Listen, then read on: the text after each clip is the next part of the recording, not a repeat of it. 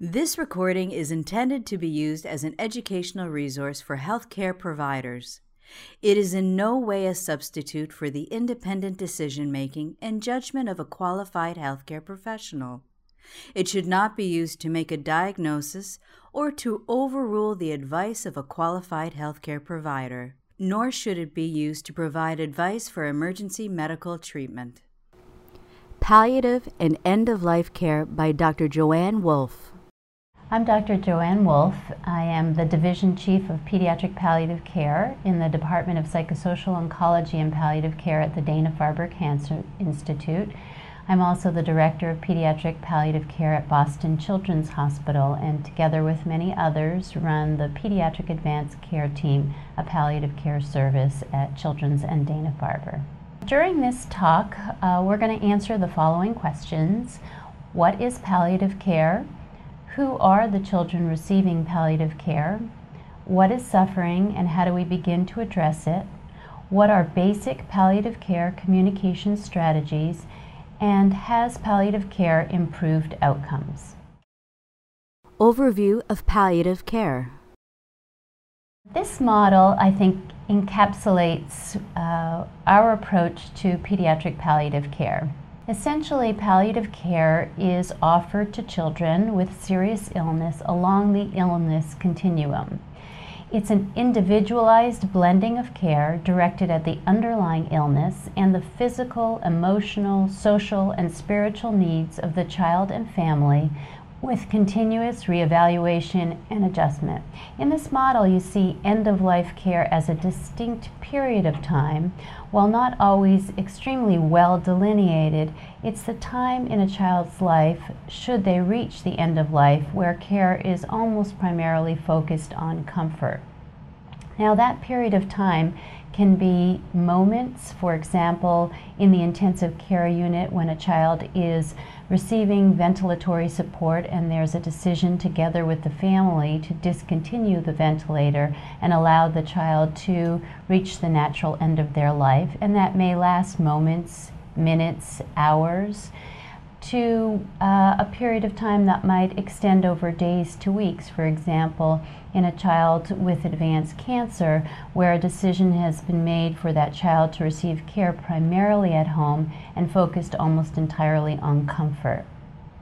The bereavement period begins well before the end-of-life care period and lasts well beyond the death of the child, for as we know, bereavement among families of children who have died is very prolonged and very complex and almost never goes away, but rather gets integrated into the day-to-day living of those parents and perhaps bereaved children. If we embrace this model of care, we embrace what families often tell us are their hopes for their child and their families. That is, they hope for cure, life extension, or even a miracle, not as an either-or approach, and at the same time hope for comfort and meaning. The core ideals of palliative care involve a number of components: open and ongoing communication, intensive symptom management, timely access to care across the continuum of care from inpatient, outpatient to the home setting, a flexible approach to care, psychosocial and spiritual support, the care that's delivered any place and any time with the goal of ensuring meaningful experiences for the child and family. One key element to delivering palliative care is working within an interdisciplinary care team.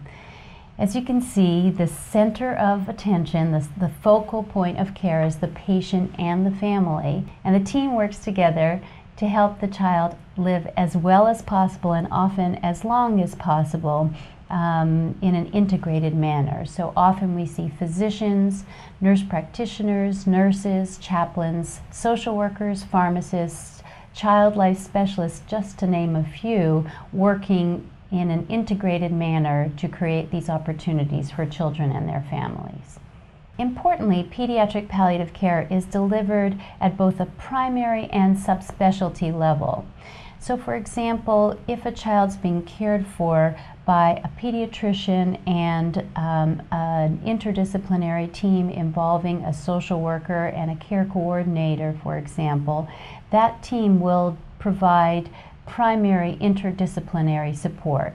Another example may be in the oncology setting, where the child has a primary oncologist, a psychosocial clinician, a nurse involved in the care, as well as the pediatrician and the pediatric team in the community.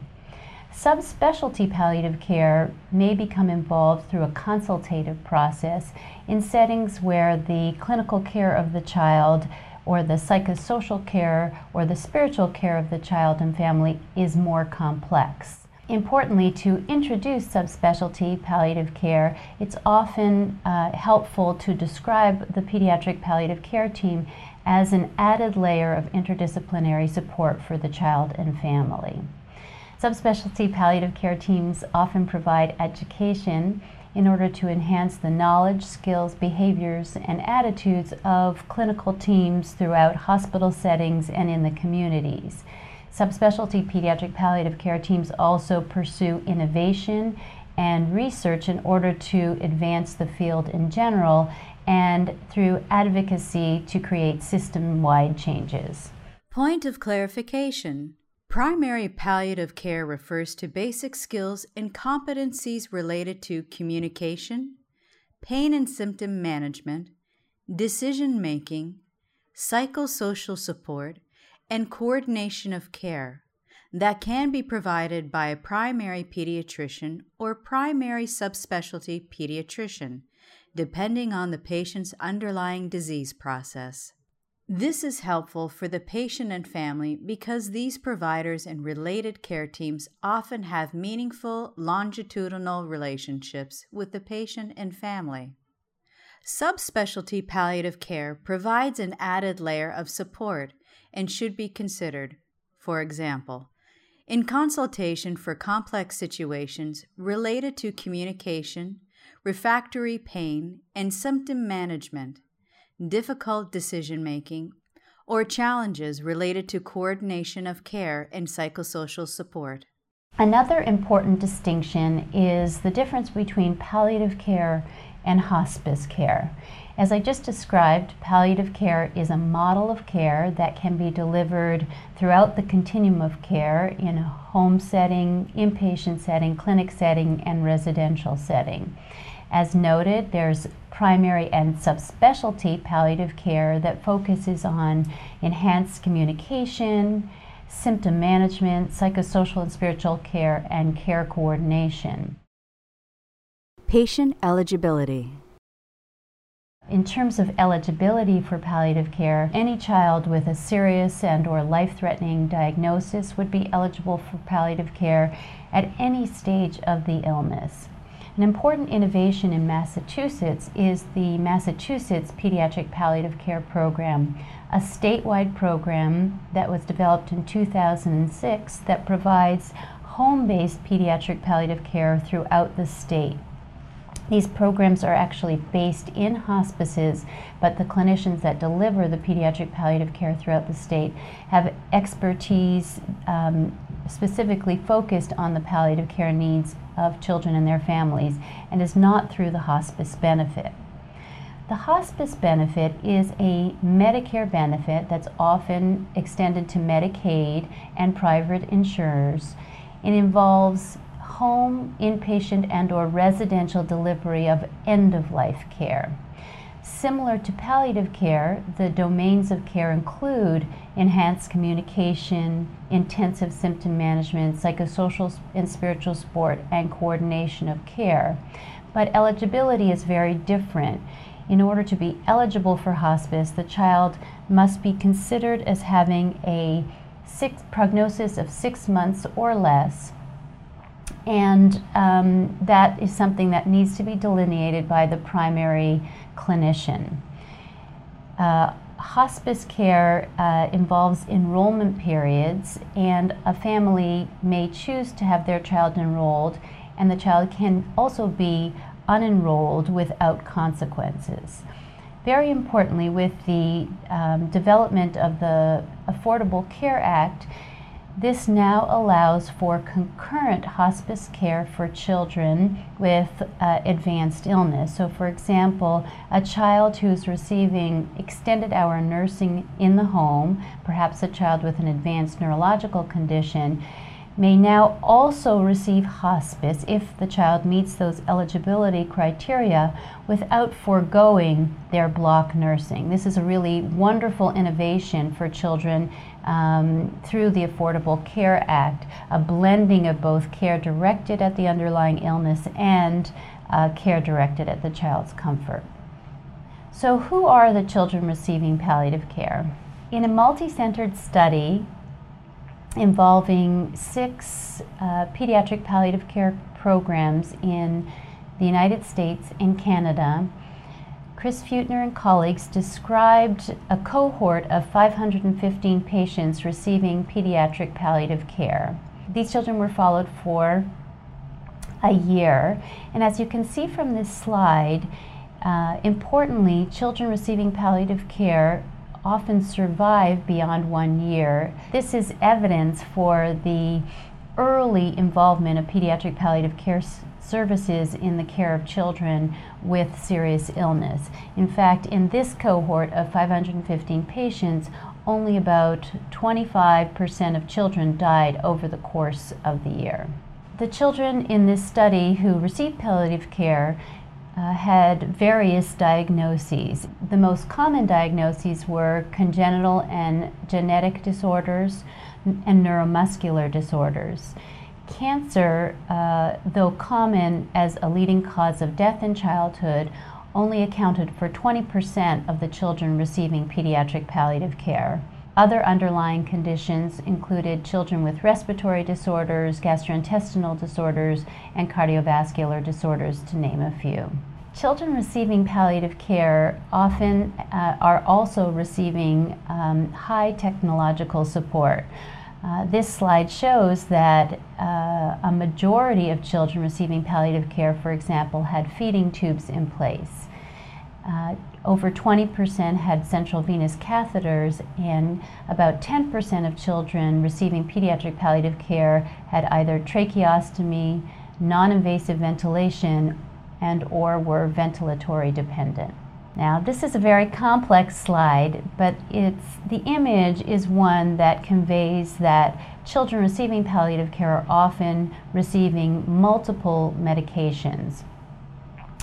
What you can see here are the common medications received by children receiving palliative care. The larger circles represent the more common medications.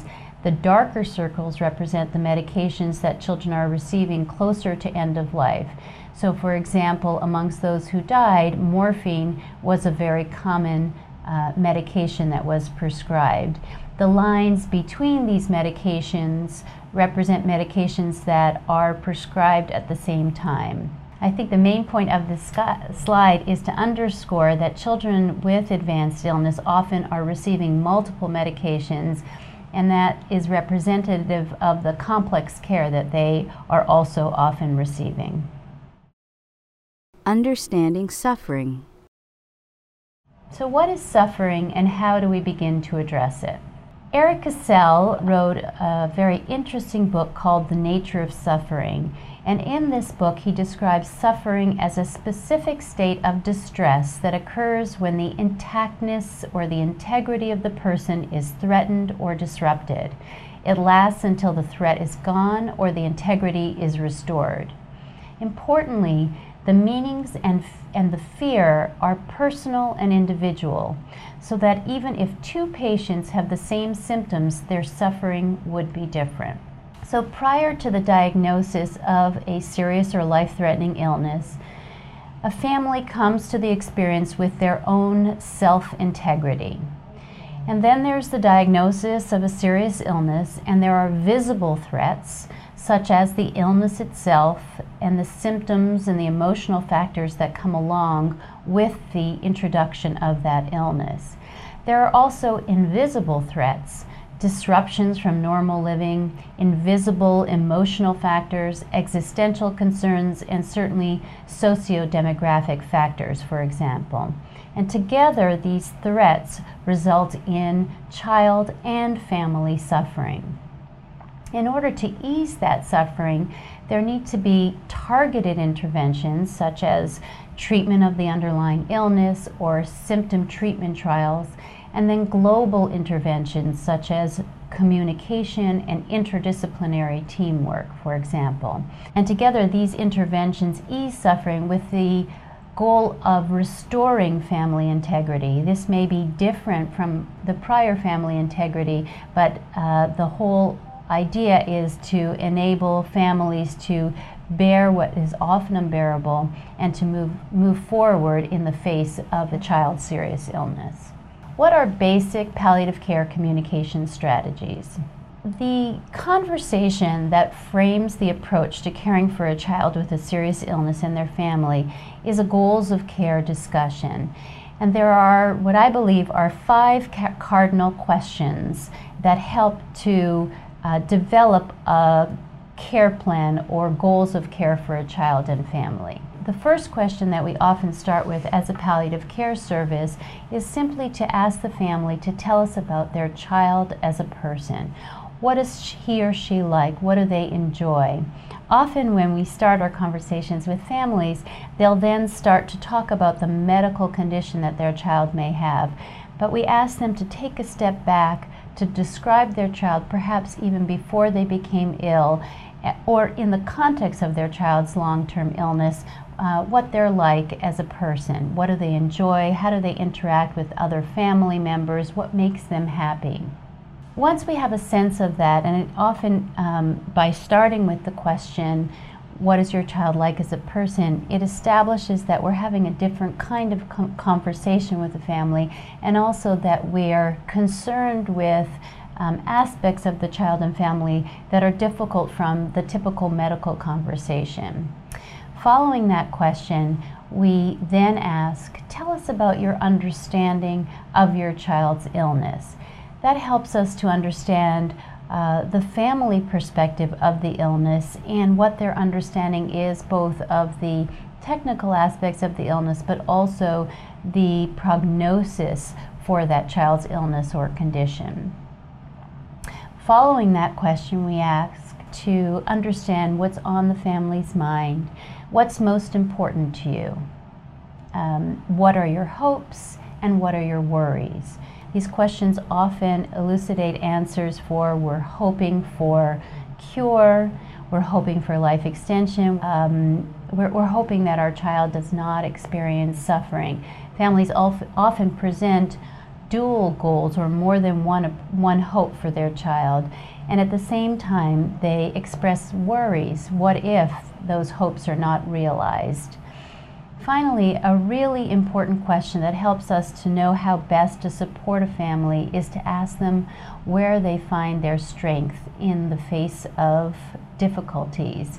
Often this question uncovers families' sources of support, such as they will often answer their child, their spouse, other loved ones in the family, and at the same time they may speak to spirituality or a faith base that also lends them support.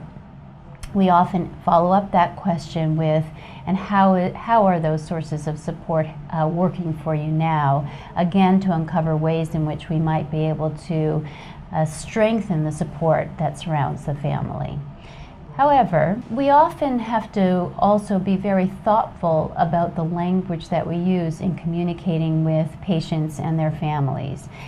Thinking back to Eric Cassell again, he has said that similar to scalpels for surgeons, words are the palliative care clinician's greatest tools. Surgeons learn to use their tools with extreme precision because any error can be devastating. So too should clinicians who rely on words. For example, there's often words that are very common in our medical lexicon that may send unintended messages to families. For example, it is not uncommon for a clinician to say, well, we can offer this treatment or we can do nothing. And the statement of doing nothing implies that perhaps we will abandon that child and family, or that child will be left to sort of suffer at the end of life. Rather than say do nothing, we would always want to promote the idea that we would do everything to continue to support a child and family, no matter what decisions are around specific treatments. Another common statement or question that is asked of families is simply, what would you like us to do? That kind of question is often asked in the context of decisions around resuscitation status. What would you like us to do? Often that leaves the burden of decision making solely on the shoulders of families. In our experience, if we've had a proper goals of care conversation with families, rather than simply asking them, what would you like us to do, we say, in light of my understanding, or in light of our understanding of your goals for your child, I would recommend, and then we make a recommendation around resuscitation status so that we're sharing the decision making and not burdening families with that sole responsibility. Goals of care often fall into one of three categories. For some families, they hope that their child lives as long as possible and hold out a strong hope for cure, even at the expense of possible suffering and discomfort, understanding that the end result is what's most important. In other situations, families hope that their child live as long as possible and as well as possible, perhaps understanding that there isn't an opportunity for the child to be cured and getting beyond the illness that they're experiencing. And finally, there might be a goal of living as comfortably as possible, especially towards the end of life. Now, these three different general goals will frame our approach to how we take care of the child. From a differential diagnosis, if a child is experiencing a distressing symptom, for example, we will always consider a differential diagnosis. However, the assessment of that symptom may vary according to goal of care. So, for example, if a family is hoping that the child live as long as possible, we may take a very intensive approach to assessment, as well as an intensive approach to treatment and follow-up. If there's a blended approach to goals of care, living as long as possible and as well as possible, then assessment may be more targeted, treatment may be more targeted, but follow-up will always be intensive. And then similarly, for a child whose family is hoping that they live as comfortably as possible, there may be a limited assessment, a flexible and at times empiric approach to treatment, but again, always intensive follow-up. Palliative care outcomes. The question often arises, has palliative care improved outcomes? There are as yet limited data amongst children receiving palliative care. However, emerging data in the adult literature to show a lot of added value to palliative care intervention. For example, the Temmel and colleagues study published in New England Journal of Medicine in 2010 showed importantly that if early, and this was a randomized controlled trial, with early palliative care in comparison to standard care, there was a significant improvement in quality of life of patients receiving early palliative care. There was a significant decrease in depression amongst those patients.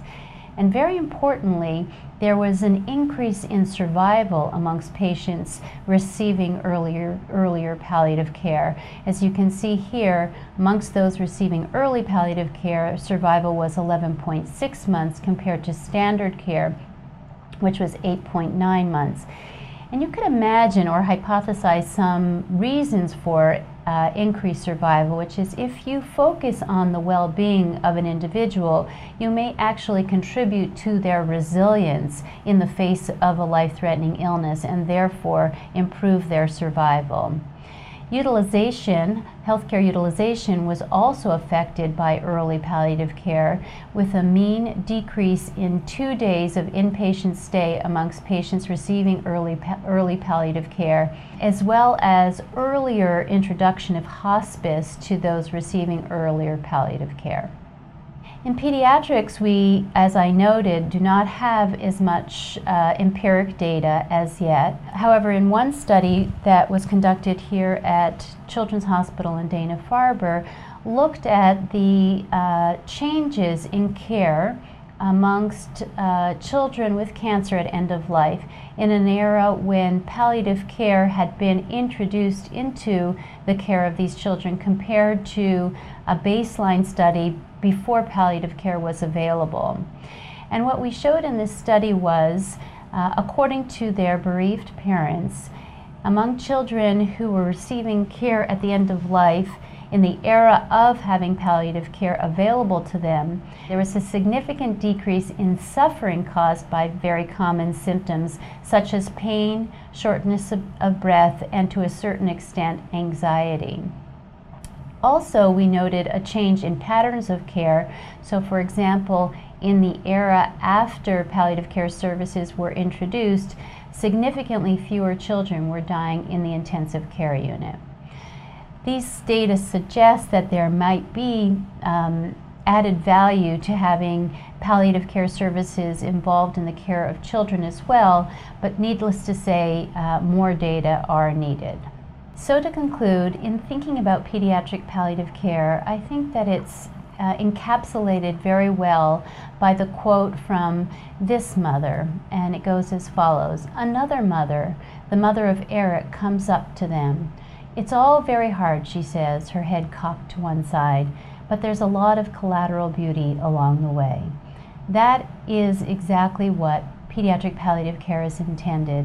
In the setting of very complex, serious illness in children, our hope is to integrate care that's focused on the well-being of the child and family, and as such create collateral beauty in the way of meaningful experiences for both these families and their children and ourselves as caregivers as well. Thank you. This recording is a production of Open Pediatrics, a free and open access resource for pediatric clinicians worldwide. For more pediatric care materials or to join our global community, please visit our website at openpediatrics.org.